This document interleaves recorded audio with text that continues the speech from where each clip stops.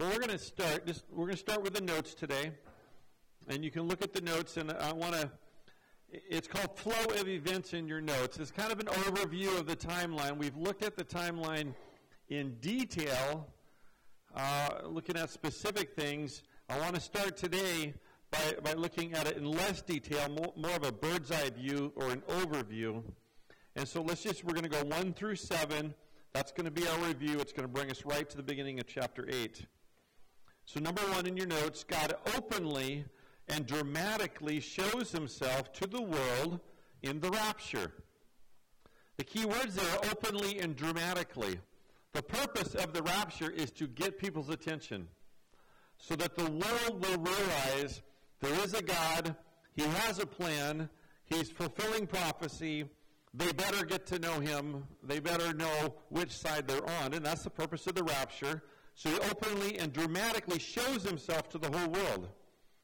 Number 2, he allows Satan to be in charge for 3.5 years to show the world what his competition has to offer. And the word competition may sound weird when you're talking about God, but Satan sees himself as God's competition. He's trying to beat God somehow. He knows he can't defeat him, but he's trying to win as much of the battle as he can. And God simply allows him to be in charge for 3.5 years so that everyone can see exactly who they're dealing with.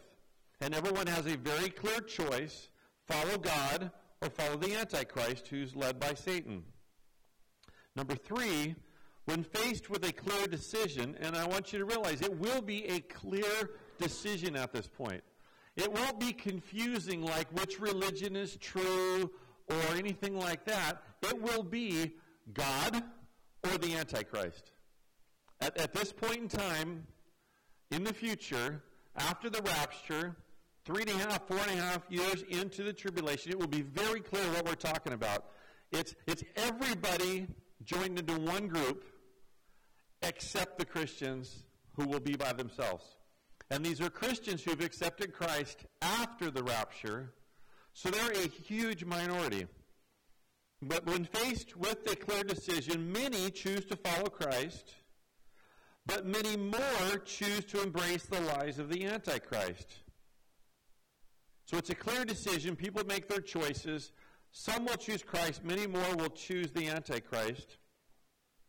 Number 4, in response to their choosing, see the flow here? In response to their choosing, millions of believers are murdered and executed because they are unwilling to join mankind in their delusion. And when I say murdered, I mean martyred with no trial. In the streets, maybe by police or government officials, maybe by neighbors, but then there will be those who are tried and then executed, but they will for sure be martyred because of their faith, because in choosing Christ, they're choosing to go against the new world order, the new standard of society, the world government with their leader. And when they won't bow and they won't comply and they won't pledge, then they'll be killed. Not all of them, but many of them. So number 5, God once again displays his power to the entire world through a worldwide catastrophic natural disaster. That's seal number 6. He puts himself on display again. It starts with the display, the rapture. Seal number 6 is another display where you cannot fathom any explanation other than God has done this. And then number 6 in your notes, God pauses. God pauses the progression of events while he takes care of business. And remember chapter 7, he sealed the 144,000. That was his business. And allows, keyword, allows the undecided one last chance to stop and think about what choice they will make. Remember last week we called this the calm before the storm.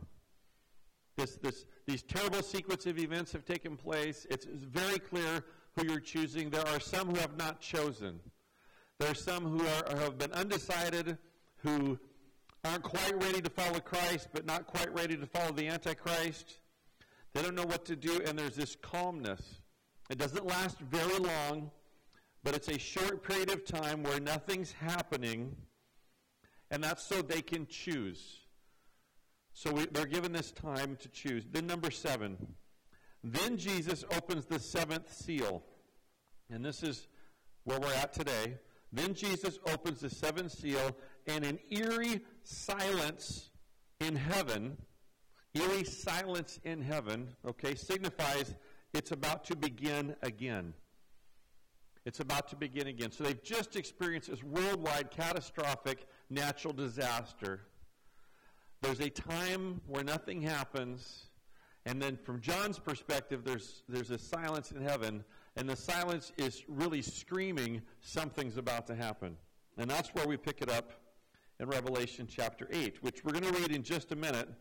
I want to do a little clarification here on the timeline. Revelation 9:5, which we won't get till next week, gives us a time marker. We've been trying to say this is about here, about there. Well, there's a time marker, and it tells us there are at least 5 months left in the tribulation. What that verse says is talking about an event occurring in these scorpion-like creatures coming out, which we'll talk about. It says they are not allowed to kill them, but only torture them for 5 months. And I don't think that reference would be given if there wasn't still 5 months to go. So we had talked about how far along in that 6th year we were and speculating about that. Now we have a marker. And it tells us that this event requires 5 months to be left, so we can back up a little bit. What we're going to read about today is in the 6 to 9 month period of time. So number 2, every event that will take place in the time of the trumpets and bowls, which is what's coming, every event that will take place in the trumpets and bowls will take place in the last year of the tribulation. So that's the outside, like we are in year 6 for sure, without a doubt. The only speculation is how far into year 6 are we? And then it says perhaps even in the last 6 months. So we could be right at the precipice of that 5 months being all the way to the end.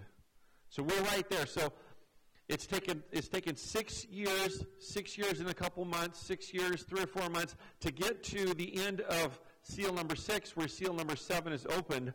And then remember, seal number 7 contains the 7 trumpets, and the 7th trumpet contains the 7 seals, or the 7 bowls. And so we're entering rapid fire events here. So number 3, there very well could be people saved during this last seal, which is the trumpets and bowls, but it seems as if God is now moving purposefully towards the end. Now moving purposefully. So the evangelism doesn't stop. The open door to salvation doesn't close. But God's going to change. He's going to make an adjustment. No longer is it all directed towards evangelism. Now it's kind of the point of saying, all right, you've had your chance. It's still available, but now I'm going to focus on wrapping things up. I'm going to focus on ending this tribulation period and moving on to the next thing. So on the other side of your notes, let's start by reading chapter 8. So Revelation chapter 8. When he opened the 7th seal, there was silence in heaven for about half an hour. And I saw the 7 angels who stand before God, and 7 trumpets were given to them. Now I'm just going to stop and comment along the way, and I want you to notice that it says the 7 angels. Not 7 new angels, not 7 random angels, and I saw the 7 angels. And who are they? They're the ones who stand before God. We don't know who these angels are. We can only speculate. But the speculation is, and this is what I kind of think it must be, is that these are the archangels. Remember, Gabriel is an archangel, and Michael is an archangel, and Lucifer was an archangel. Archangel is a rank. Like we might have captain, general, sergeant, whatever. It's a rank. So this is the highest ranking angel. So think of them standing before God, before his throne, and when God gives orders, he gives them to the archangel, Then the archangel goes and makes sure those orders are carried out. Then he comes back and waits for the next order. So these are the highest ranking angel. Their job is to stand before God to carry out what he says. They would be in charge of other angels. So if these are the archangels, that kind of tells you who they are. The 7 archangels tells you there's 7 of them, which makes sense. 7 is the number of God, the number of perfection. So I saw these 7 angels who stand before God, and 7 trumpets were given to them. So blowing trumpets is not their job. It's not their normal job. They're not the brass section of the choir. They're given trumpets because this is now their assignment. They will blow the trumpets. So they will blow their trumpets as directed by God. So verse 3, another angel who had a golden censer came and stood at the altar. He was given much incense to offer, and the prayers of all God's people on the altar in front of the throne. He was given the prayers of God's people on the altar in front of the throne. The smoke and incense together with the prayers of God's people went before God from the angel's hand. We'll stop there. What's going on here? Well, there's an altar in front of the throne. Where do we think of an altar? We think of an altar at the temple. That makes sense. The temple's where they worship God. This is where God is now. So a little bit of worship is going on here. Incense is being offered. That's always been part of worship. It was part of the worship in the tabernacle and in the temple and all that. And the prayers of the saints are being added. And so I want to ask the question, who are God's people? The smoke of the incense together with the prayers of God's people. Well, who are these people? Who are God's people? Well, several possibilities. Probably in the for sure category are the Christians who are still living on the earth. The Christians who were saved during the tribulation, still living on earth, who are praying to God. That's brought to God as worship. It very well could be the martyrs who are gathered before the throne, waiting to be avenged and waiting to carry out their role. It could be their prayers. Both of those are very likely. It could also be the people who've been raptured and raised from the dead who are waiting in paradise. It could very well be theirs. It could be all of theirs. It just says God's people. I would tend to think it's more likely that it's all those people than just one group, but definitely the prayers of the people still living on earth. They went up before God. Verse 5, then the angel took the censer, filled it with fire from the altar, and hurled it on the earth. And there came peals of thunder, rumblings, and flashes of lightning, and an earthquake. Now, we're going to get, not too in the future, just a few weeks, we're going to get into some stuff that we're going, wow, is this really happening, or is this metaphorical? What's going on here? And I want you to say we're not there yet, okay? I want you to realize this literally happened. We know that because of the language. Then the angel took the censer, filled it with fire from the altar, and hurled it on the earth. Just picture that in your mind. It's exactly what you're thinking. Whatever this censer is, it's a ladle or a bowl or something. He fills it from the altar, and he turns and flings it at the earth.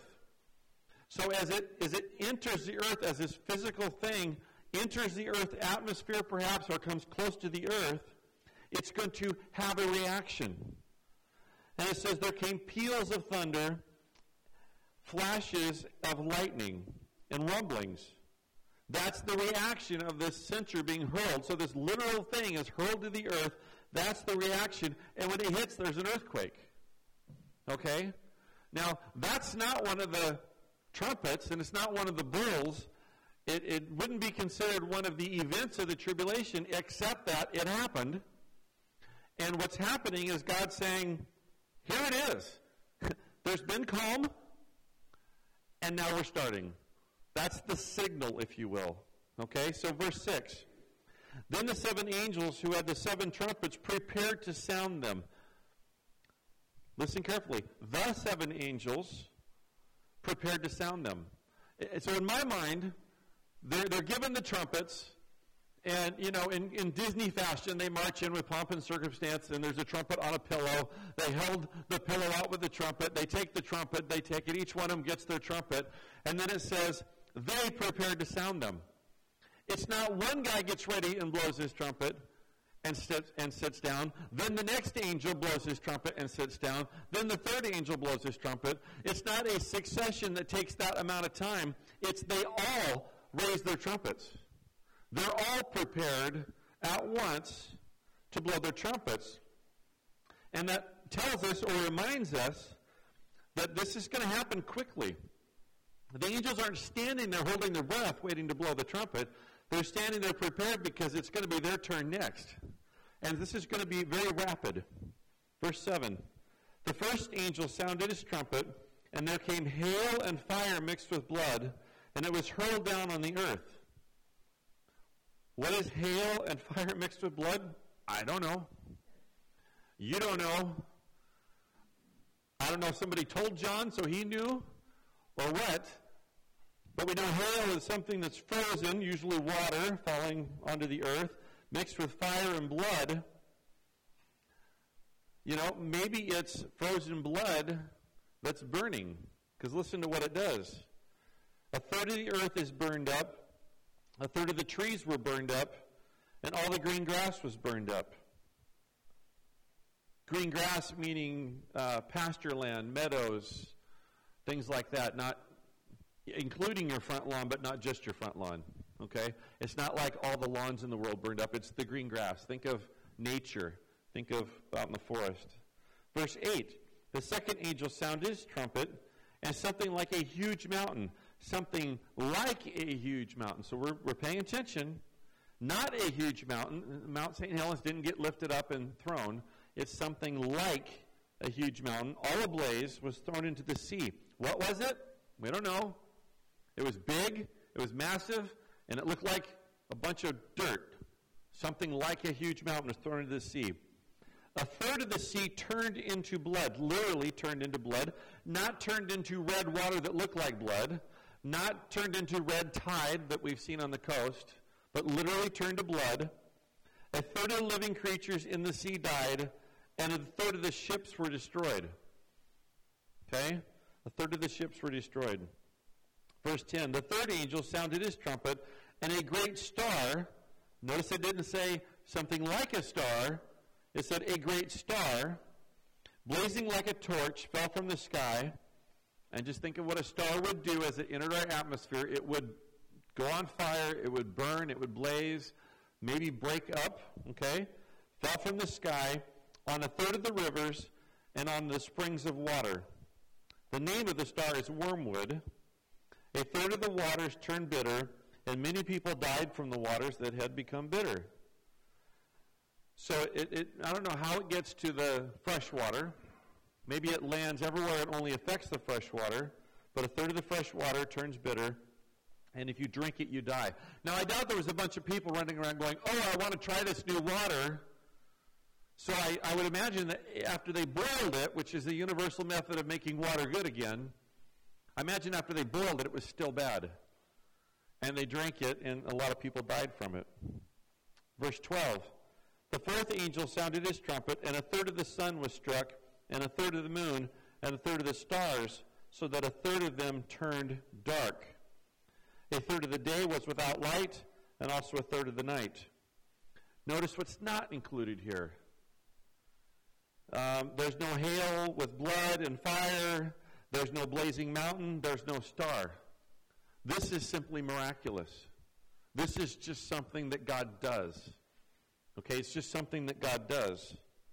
And we have the result. And then verse 13. As I watched, I heard an eagle that was flying in midair call out in a loud voice, woe, woe, woe to the inhabitants of the earth, because the trumpet blast about to be sounded by the other three angels. Woe, because of the blast that are about to be sounded by the other three angels. Let's go back to our notes. We're going to take these one at a time. The scriptures will be there. Let's start with verse 2 through 5. The ceremony described in these verses indicates change. There's a change. The silence prepares for change. The pomp and circumstance tells that something new is going to happen. We're making another announcement. We're moving from revealing to proclaiming. We're moving from an emphasis on evangelism to an emphasis on preparing really preparing to rescue the believers. We're waiting to see what's going to happen. The trumpets are passed out. Number 2 in your notes. Remember we said the trumpets proclaim? Well, what are they proclaiming? Well, let's change the words around. Trumpets announce. Okay, they announce someone important coming into the room. They announce that something important is going to be said. They announce that something's beginning, or they announce that something's over. Well, these trumpets announce God's power, control, and awareness. And in other words, they're announcing that God is about to speak. God is in control. He's about to communicate with you, not with words necessarily, but he's about to communicate by his actions. And so they're saying, pay attention, which is the second one. The trumpets draw attention. If a trumpet blew in the back corner, we would all look to see what's happening back there. If a trumpet blew out in the street, we would go outside to see who's there, to see what's happening. The trumpet sound, they draw attention. And these trumpets say to mankind, pay attention. Pay attention. Why? Because God has something to say. God's going to communicate with you. Trumpets also call us to gather together. The trumpet sounds and we know where to go. We gather together for a purpose. So the word there is to gather. Okay, trumpets gather. And really what's being said is choose sides. Choose sides now. Remember, we're moving from strong evangelism to preparation for the end. And as we prepare for the end, God says, choose now who you're going to serve. Choose which side you're going to be on. Number 3 in your notes, there was the incense and the prayers. We read about them. The incense and the prayers offered on the altar remind us that it's always the right time to worship God. Right in the middle of all this thing, we have a little worship service going on. It's always the right time to worship God. Our prayers are part of that worship. And then number 4, the hurling of the censer is the signal to mankind that round 2 has begun.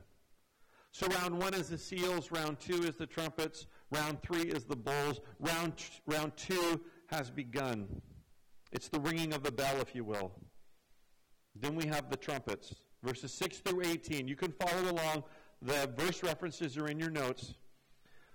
But I just want to talk about what we're proclaiming. The trumpets proclaim, what are we proclaiming? Well, trumpet number 1, you remember, a third of the earth is burned up, a third of the trees are burned up, 100% of the grass is burned up. This is proclaiming. The trumpet number 1 proclaims God's power over the land. Proclaims God's power over the land. Trumpet number 2, a third of the sea turns to blood, a third of the sea creatures die, and a third of the ships are destroyed. Trumpet number 2 proclaims God's power over the oceans. Okay, over the oceans. So we have the land and the oceans. Trumpet number 3, this is the star that falls. A third of the fresh water is now bitter, and many people die from drinking it. Trumpet number 3 proclaims God's power over fresh water. And trumpet number 4, this is the miraculous turning of the sun. A third of the sun, moon, and stars turn dark. A third of the day is dark, and a third of the night has no moonlight. So our whole pattern of light and dark is messed up. The sun is messed up, the moon is messed up, the stars are messed up, and this is miraculous. And trumpet number 4 proclaims God's power over the skies. Now I want you to notice something about the land, the ocean, the fresh water, and the skies. These are the things we need to survive, okay? You can't survive without land to live on. You can't survive without water in the oceans, the water cycle, the food, the commerce, everything that happens because of the oceans. You can't survive without fresh water just because we need it. And we can't survive without the sun, moon, and stars. Like if any of those things didn't exist, we'd have a hard time surviving. The sea, we might be able to go on without the sea for a while, but with our population, it'd be quite difficult. This is survival type things. It's also how we thrive. So God says, I'm in charge of what helps you thrive. I'm actually in charge of what helps you stay alive, what helps you survive. And then, maybe more importantly, the last thing I want you to notice, God proclaims his power over the things mankind worships. Man proclaims his power over the things that man worships. Man has worshipped the land. He's worshiped the God of the land, God of the harvest, the God on the mountaintop, all these things. Man has worshiped things in the ocean as well as the ocean. Man has worshiped things in the water and the water. Remember, the Nile was a god to the Egyptians. The fresh water that flowed every year, the tide rose and the tide fell. They worshiped that. And then the skies, the sun has been worshipped. The moon has been worshipped. The stars have been worshipped. People have tried to predict the future based on the stars. All the things that mankind has gone to other than God are represented here. And God says, I have power over the land, I have power over the oceans, I have power over the fresh water, and I have power over the skies. God is proclaiming. He spent a little over 6 years saying, come to me, come to me, come to me. There's a few undecided people, and he's saying to them again, come to me, but he's saying to everyone else, you chose poorly. You chose wrong. I am the God. Whatever the Antichrist can do, I can do more, better, and have reasons for it that's going to be more effective. Everything's going to go the way I want it to go. It's not working out that way for him. But when we near the end, when the final trumpet blows, you will know, and there will be no doubt, that I'm God. And I'm in charge of everything. I'm sovereign. And as we read on, we're going to find out they knew, without a doubt, by now for sure, who God was and what was going on. In your notes again, all four also declare God's freedom to do with his creation as he chooses. God has freedom to do as he chooses. He doesn't need permission, and he doesn't need someone to figure it out for him. He can literally turn the sun 1/3 dark. I was trying to figure out what that looked like. I can't even figure out what that looks like. Is it 1/3 dimmer than normal? Is it literally a third of it is black while the rest is shining? And so when we orbit around the sun, we get a period of time when it's dark, and the moon doesn't reflect? I don't know what that looks like. God doesn't have to play within our rules. He doesn't have to play in our box. He can say, hey, you know what, I'll just turn 1/3 of the sun black. As a matter of fact, I'm going to turn 1/3 of the water to blood, and 1/3 of your ships are going to be destroyed because of it. How does that work? I don't know. I don't know if blood is corrosive to ships. I doubt it. I don't know what's going to happen, but it's going to happen. 1/3 of the sea creatures are going to die. Now, I doubt the people on earth will be able to count and realize 1/3 of the sea creatures have died. But God tells us I'm in so much control that I'm going to kill exactly 1/3 of the sea creatures. And exactly 1/3 of the water is going to turn to blood. And exactly 1/3 of the fresh water is going to be bitter. I don't think man will be able to calculate that. But God's promised it. He's predicted it. He's prophesied it. And he's letting us know I'm going to do it just like this. And when it's there, he'll say, I did it just like this. So we have God announcing his power, his control, and his awareness. And in doing so, without words, he's speaking clearly. All right, next line in your notes, Revelation 8:13 tells us that the 3 worst events are yet to come. It says, I watched, I heard an eagle that was flying in midair will call out in a loud voice. That alone is enough to get your attention. An eagle flying through the air, talking. Okay? And he says, whoa, whoa, whoa. Does he have a stuttering problem? No. Was he trying to figure out what to say? No. In their culture, when you repeat something, what you mean is it's triple effective or triple the dose. When they say, holy, holy, holy, is it Lord God Almighty? They're saying, God is holy, hold it. God is really, really holy. No, wait.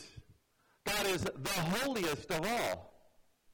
So when they say there's a woe coming, it means bad news is coming. But wait, there's also bad news coming. And before you stop listening, the absolute worst thing that could possibly happen is about to happen. And so what has happened may sound bad, but what's about to happen is worse. So we just read about 4 of the trumpets blowing, and these things have happened. What's next? Well, we're going to read about that when we get to chapter 9. The last thing in your notes says there will be 6 years of loud evangelism to mankind before God displays his wrath. His wrath is displayed in the bowls. It says he pours out his bowls of wrath. We look at 6 years of loud evangelism coming. We've read about 6 years of loud evangelism that has happened. Okay? We're in the pre-category. The rapture has not happened yet. What I want to say is, if God is going to shout loudly, I'm God, I'm sovereign, I'm in control, follow me if you haven't chosen yet, and if you've chosen wrong, beware that you've chosen wrong. If you've chosen right, be encouraged that you've chosen right. If he's going to do that so clearly and loudly, you might ask the question, why isn't he doing that now? The answer is, he is. What's the method now that God uses to shout, I exist? It's you and I. It's the church. It's the scriptures. God literally wrote a book. If God wrote a book and sent it to you, that sounds like awfully loud proclamation that I'm God, I have a purpose, and I want you to know what it is. If God completely changes the lives of individuals, that they turn from rotten, no-good people to good, God-loving, people-serving people, that's God saying, look what I can do. Look what I can accomplish. If God protects his church and his word for a couple thousand years or more and says, look at the people who I love, look at the people who serve me, listen to their testimonies, God is loudly proclaiming. Remember at the picnic? And we talked about our testimonies, and we talked about how that was the evidence, that's the crowd of witnesses that surround us. God is yelling today, I'm real. I love you. I died for you. I have the answers to life's questions. I have the key to eternity. I'm ready, willing, and able to meet you right where you're at and bring you to where I am. Forgiveness of sin is yours. It just requires that you submit to me, that you repent of your sins, and start living a life that's going to be according to my principles. And here's maybe the best part. He says, you don't have to be perfect. You're not going to be perfect. I'm going to give you the rest of your life to improve. And then when you're here with me, then I'll make you perfect. So we're not a room full of sinless people. If you think you're a sinless person, you should listen more closely. We're all sinners. We all bring baggage with us. We all leave with baggage. But we're in the process of becoming who God wants us to be. And so if you're not saved, if you haven't given your life to Christ, my question is, how loud does God have to yell? Trumpets announce, things begin, and things end. We're not to the last trumpet, so we're not to that point yet. But how many trumpets are going to blow before you give your life to Christ? I hope it's not before the trumpet that announces your own death. Because there's a really good chance we're all going to be here when we die. The rapture is still in the future. And there can be a day when it's too late. This isn't a call to hold on and wait until this happens. This is a call to get right with God beforehand. Millions of people are going to die during these events. Every single one of these things we've talked about has brought death. Some have intentionally brought death. We're not guaranteed tomorrow. So I would encourage you. I would say to you, if you're not saved, talk to someone who is and say, you know what? I need to get saved and I need to do it today. Let them lead you down the path of salvation, show you, make sure you understand what's happening. Let them pray with you. If you already understand and you already know, pray by yourself. Sit in the front seat of your car before you go to work one morning and say, God, I'm ready to let you be in charge. I'm ready to surrender. Please forgive my sins. I accept your salvation. I'm going to live for you. Don't let that pass. Don't let that pass. Let's pray. Father God, thank you for today. Thank you for revealing these things that are going to happen in the future. And some of it we don't understand. Some of it we read about, so we believe it. It's stated as fact, so we know it's going to happen. We don't necessarily know what it's going to look like. We don't know what explanations will be thrown out. But we know it's true, and this reality is coming for someone.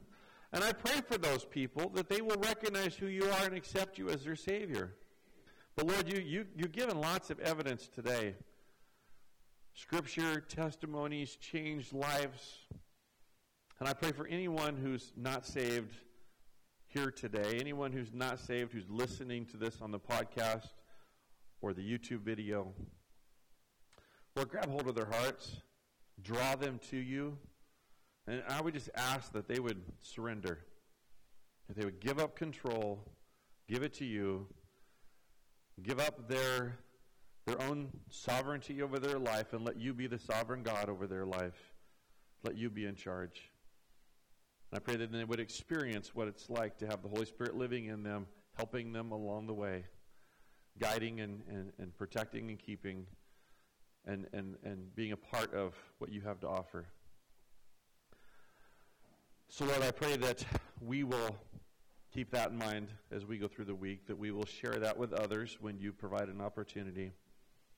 And I pray that we will see people saved, that have their sins forgiven. So I leave it in your hands. In Jesus' name I pray. Amen.